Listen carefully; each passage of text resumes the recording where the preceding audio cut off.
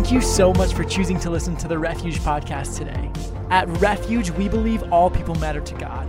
Now here's an inspiring message from one of our leaders or pastors that will help you grow in your relationship with God.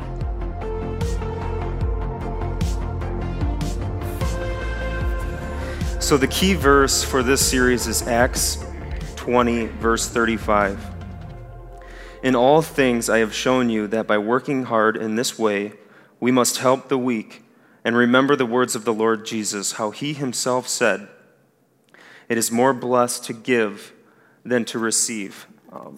There are things that God does for other people through our giving, and there are things that God does within us through properly motivated giving.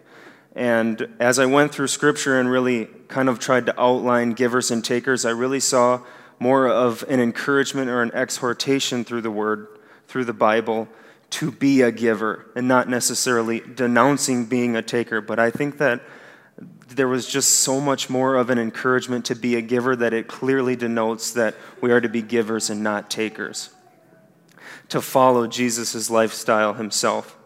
So if I could ask you to pray with me also, I don't think that you can out-pray God, because the power of our prayer is not in us who pray it, but it's in him who hears it. So let's pray again. Heavenly Father, we just lift up this message to you.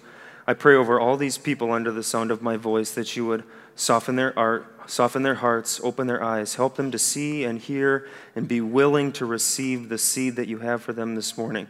I thank you, Lord, that no one was brought here by accident, and you have a specific message for each and every one of us, that it would change us, grow us, and nurture us to become more and more into your fullness and your image.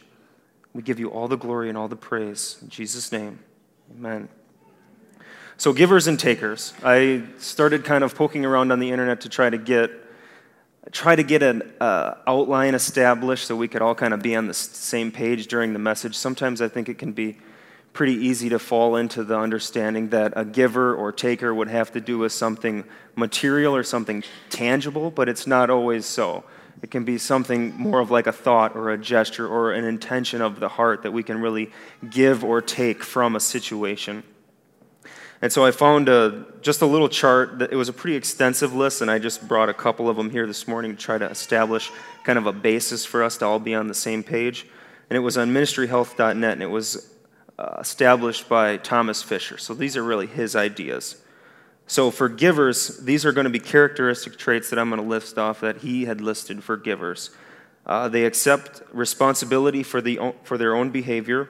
They give gifts freely. They willingly submit to God's will. They're very reality-based. They use with what they have. Things to them aren't necessarily that important. It's really more the people and the other people's welfare and well-being that is really motivating and driving to them. They're more typically to ask themselves questions like, why shouldn't I help? They really just are looking for a way to fit in, to get involved, to help out people when they're in need. Ask themselves, how can I best benefit other people from how I'm spending my life today? They're really about investing in people. And then on the contrast, taker, so I'm really just setting up a spectrum. I'm not necessarily always a black and white kind of guy. I'm more of like put a dot on a spectrum, but if I can get you the contrast, we'll meet somewhere in the middle, and we'll try to help the Holy Spirit really help us to identify where we are and move closer to Christ's image and likeness. And so the takers, they project a lot of responsibility and blame on others. Their giving typically has strings attached. I'll do a favor for you if you do a favor for me type thing. Fantasy-driven, they use a lot of if-only statements. If only this person would have come through to me. That goes back to kind of the blame game. They're really kind of passing things on, and the if only I had this, then I would have been able to come through, but it's never really their problem. They always pass it on. Things are really important, and they tend to be, or sometimes we all can tend to be externally driven. We lose focus on things of the heart and the conditions that Jesus really spoke to and addressed, and we start focusing on things of the world, material things like that. We start asking ourselves questions, or the takers do, why should I help? And they ask her, what's in it for me? How is this really going to benefit me? They're really willing to invest in themselves, but not always willing to invest in the lives of other people. Because sometimes it's a challenge for us to lay down our own agendas and our own intentions and care about somebody, but they may need it, and sometimes we have to just be willing to step aside and say, this person's, there's a funny way that God has about doing things. When we start caring to the things that he's called us to do, his word says, when we draw near to him, he draws near to us. He has this miraculous way of taking care of our needs when we start doing his business. So if you want to be, I've said this before up here, I think, if you want to be super effective, you take care of the things that God has called you to attend to, and trust in him. He will take care of your natural needs and the things that you probably would have spent all of your time doing and had no other time left for doing his things. So it's kind of like more bang for your buck when you put your eggs in God's basket. If that makes any sense.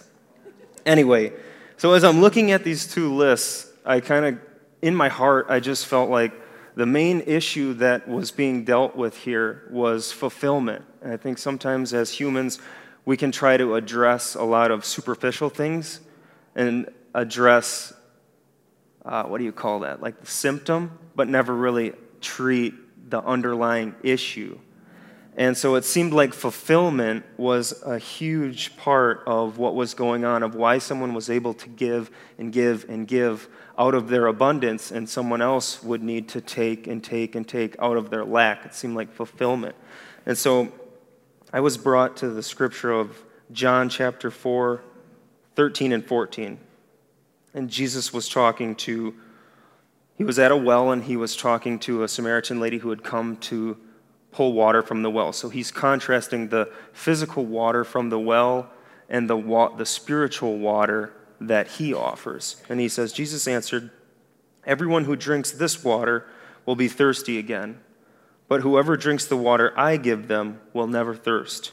Indeed, the water I give them will become in them a spring of water, welling up to eternal life."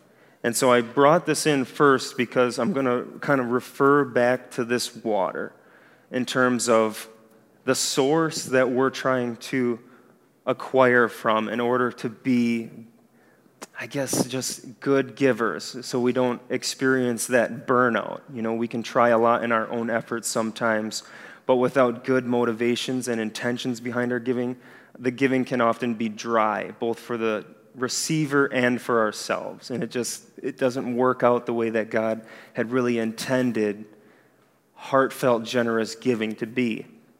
And so I just wanted us to remember, we're really about trying to treat the illness, not just the symptoms.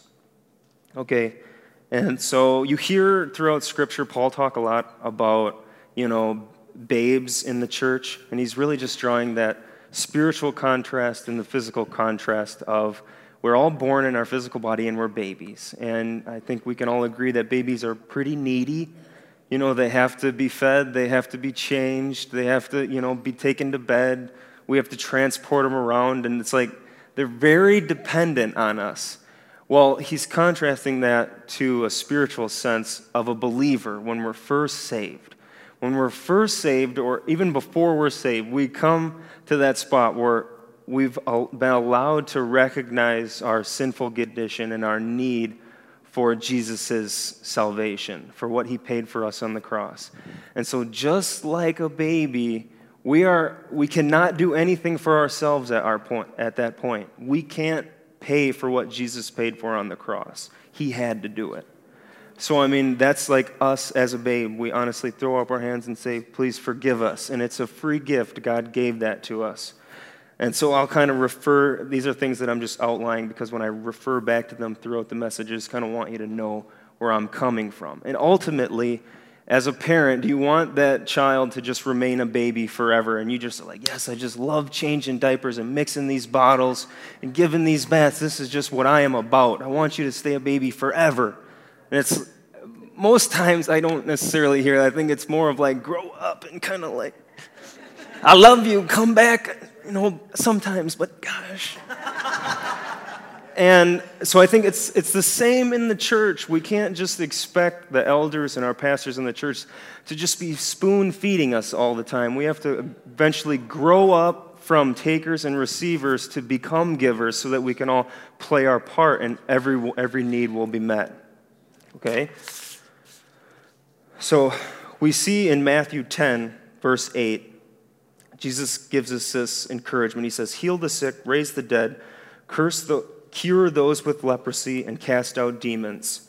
Give as freely as you have received. Remember on that first list it said, internally driven by grace values, typically is more of a receiver. So to remember that what we receive from God, we ourselves couldn't purchase. It wasn't something that we could work for. Just like Andrew talked about, it was all received by faith. It was God's grace and gift to us. And so just in the same sense, when we give to other people, we're giving from that same mindset of we freely have received, therefore we freely have been filled and able to give back. And so it's very clear that we need to respond to Jesus' call to be givers. And there's purpose behind giving. But I think when we come to this spot where we have to ask ourselves, am I willing to help? We might kind of have identified whether we tend to be more of a giver or taker, but we still always have to ask ourselves in every situation, am I willing to help? Am I willing to be used with what Jesus has called me to do today in this situation? And so in Matthew 25, verse 40, Jesus is kind of talking about future judgment. And he says, and the king will say, I tell you the truth, when you did it to the least of one of these, my brothers and sisters, you were doing it to me. Jesus is just reminding us that because he was the one who took all of our places on the cross, he's standing in every single one of our places. So when we're giving, when we're helping our neighbor, when we're giving and we're helping our family and our friends, we're really giving and helping Jesus himself. He stood in our place, and that's just what he's reminding us here. So we can't undervalue even the small things that we can do for people when they're in need. Because Paul in Philippians chapter 2, verse 4, very clearly says, don't look out for your own interests, but take other interests and take interest in others too. That's just really going back to what Jesus is saying. We can't.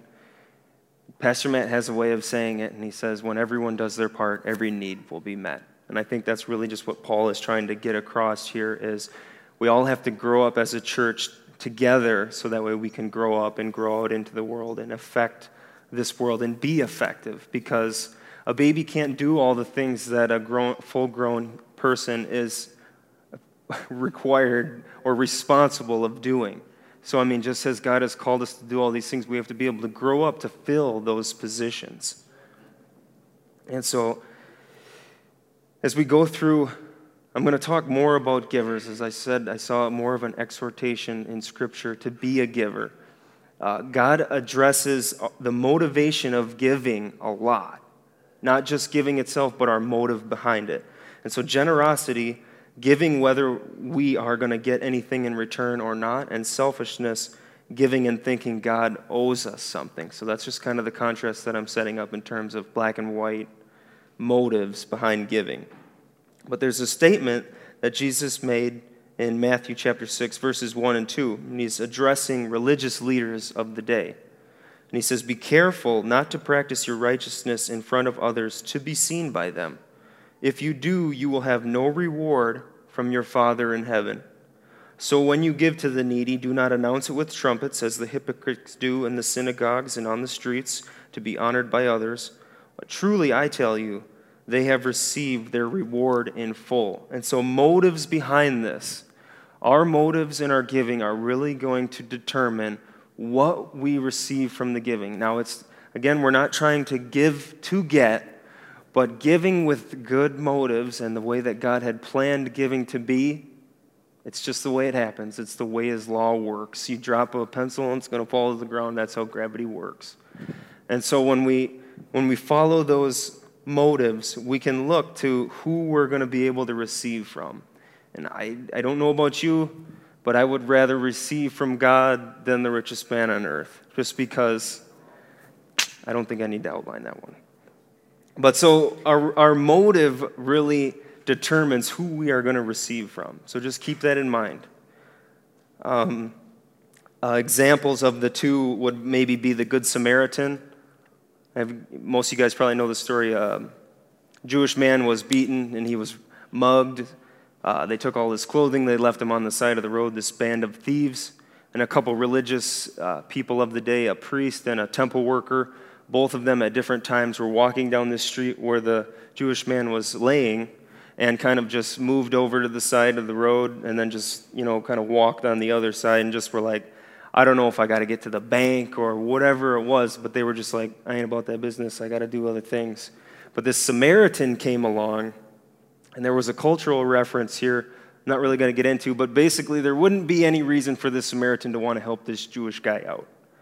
But yet he still saw his need, and out of his mercy and the kindness of his heart, he helped him, picked him up, fixed him up, dealt with his wounds, gave him clothes, gave him food, took him to a nearby place to sleep where he could take rest, and he even paid the innkeeper.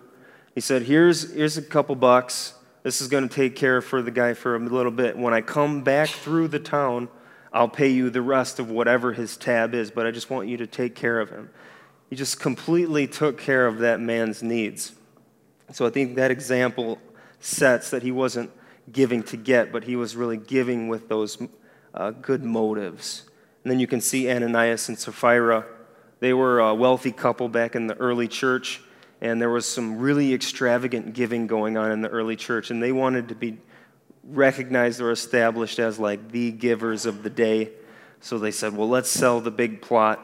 They sold off a giant sum of their land, but their malicious intent was that they would tell everybody that they were actually giving the entire amount of the property.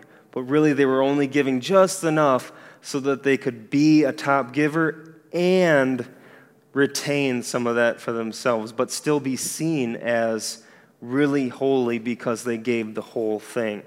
This was not seen or accommodated by God's judgment. They both ended up perishing because of that situation. Very unfortunate, but we can see the motives that were involved there and the outcome of the two situations. But it's not just about, there is a value of giving, basically. So there's motives of giving, and there's a definite value that is outlined for giving in Scripture. And I just want us to remember that, because I know that we can feel pressured to just give, but there really is value for it if we can look at it through the context of Scripture, through what the Bible says about it. In Luke 21, verses 1 through 4, Jesus is standing with his disciples watching this collection going on. And while Jesus was at the temple, he watched the rich people dropping off their gifts in the collection box. Then a poor widow came by and dropped in 2 small coins. I tell you the truth, Jesus said, this poor widow has given more than all the rest of them. For they have given a tiny part of their surplus, but she, poor as she is, has given everything that she has. And so I think what I want to encourage you with here, what I feel like God's heart spoke to me was that don't listen to the lie that the enemy will tell you that your gift isn't good enough. Because God doesn't look at giving that same way. He values it from the stance of the heart. So don't listen to that when you say, what I have to give is not enough to do anything for this situation. That's bogus. And so, again, having value, it's good for the other people who receive it, but again, with those motives, it can be very good for us, and that's the way God intended it to be. So we see in Luke 11, verse 41, he says, so clean the inside by giving gifts to the poor, and you will be clean all over. He was at dinner with some Pharisees or religious leaders of the day, and they were getting on him about a Jewish law that he had not quite abided by in terms of the cleansing practices that they followed to be clean before they would eat. And he goes right back in and says, so clean the inside by giving the gifts. Because he's saying, you're really careful to do all these religious things and tithe on every tiny little amount that you increase. You're very good at praying and doing all these things. But in terms of the heart issue, as later he says, you should do those things, pay the tithe, and pray and do those things. That's good, but don't underestimate or don't neglect the even better things. And he's talking about the issue of the heart. And when he says, so clean the inside, he was really talking about them as washing a cup. And I think what's so interesting about that is if you're going to, let's say, have a glass of water from me, Joan, and I was going to give you a cup, would you probably be more concerned on if the outside was dirty or if the inside was dirty? And so, I mean, the inside is actually where the water is that she's going to ingest. So, I mean, if we're only focused on cleaning up the outside of the cup, there could potentially still be all sorts of stuff up in there that we're going to be taking in. It's like what Tim was talking about earlier, where he's like, when you don't take the time to reflect on what's going on here, you can sow judgment on yourself. It's just like, it doesn't do you much good. Yes, it looks good when the all crystal clear through the glass, but it's really the inside. That's the part where we drink out of. That's why it's so important that through the motives of our giving, Jesus sees and says, you can clean the inside with proper intent of giving.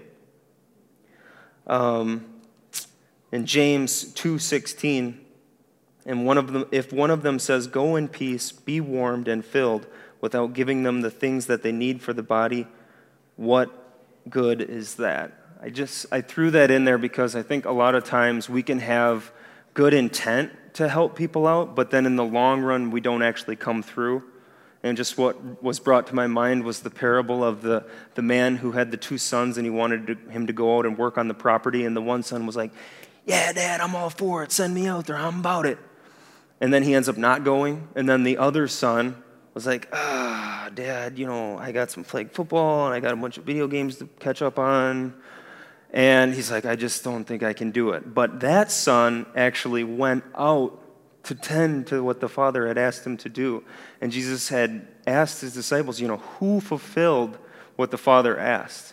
And it was the son who initially might have said no, but it was the actual doing that the son did. Our giving actually takes some effort on our part to fulfill it, to walk it out. It doesn't just happen, but it's still a choice for us to do.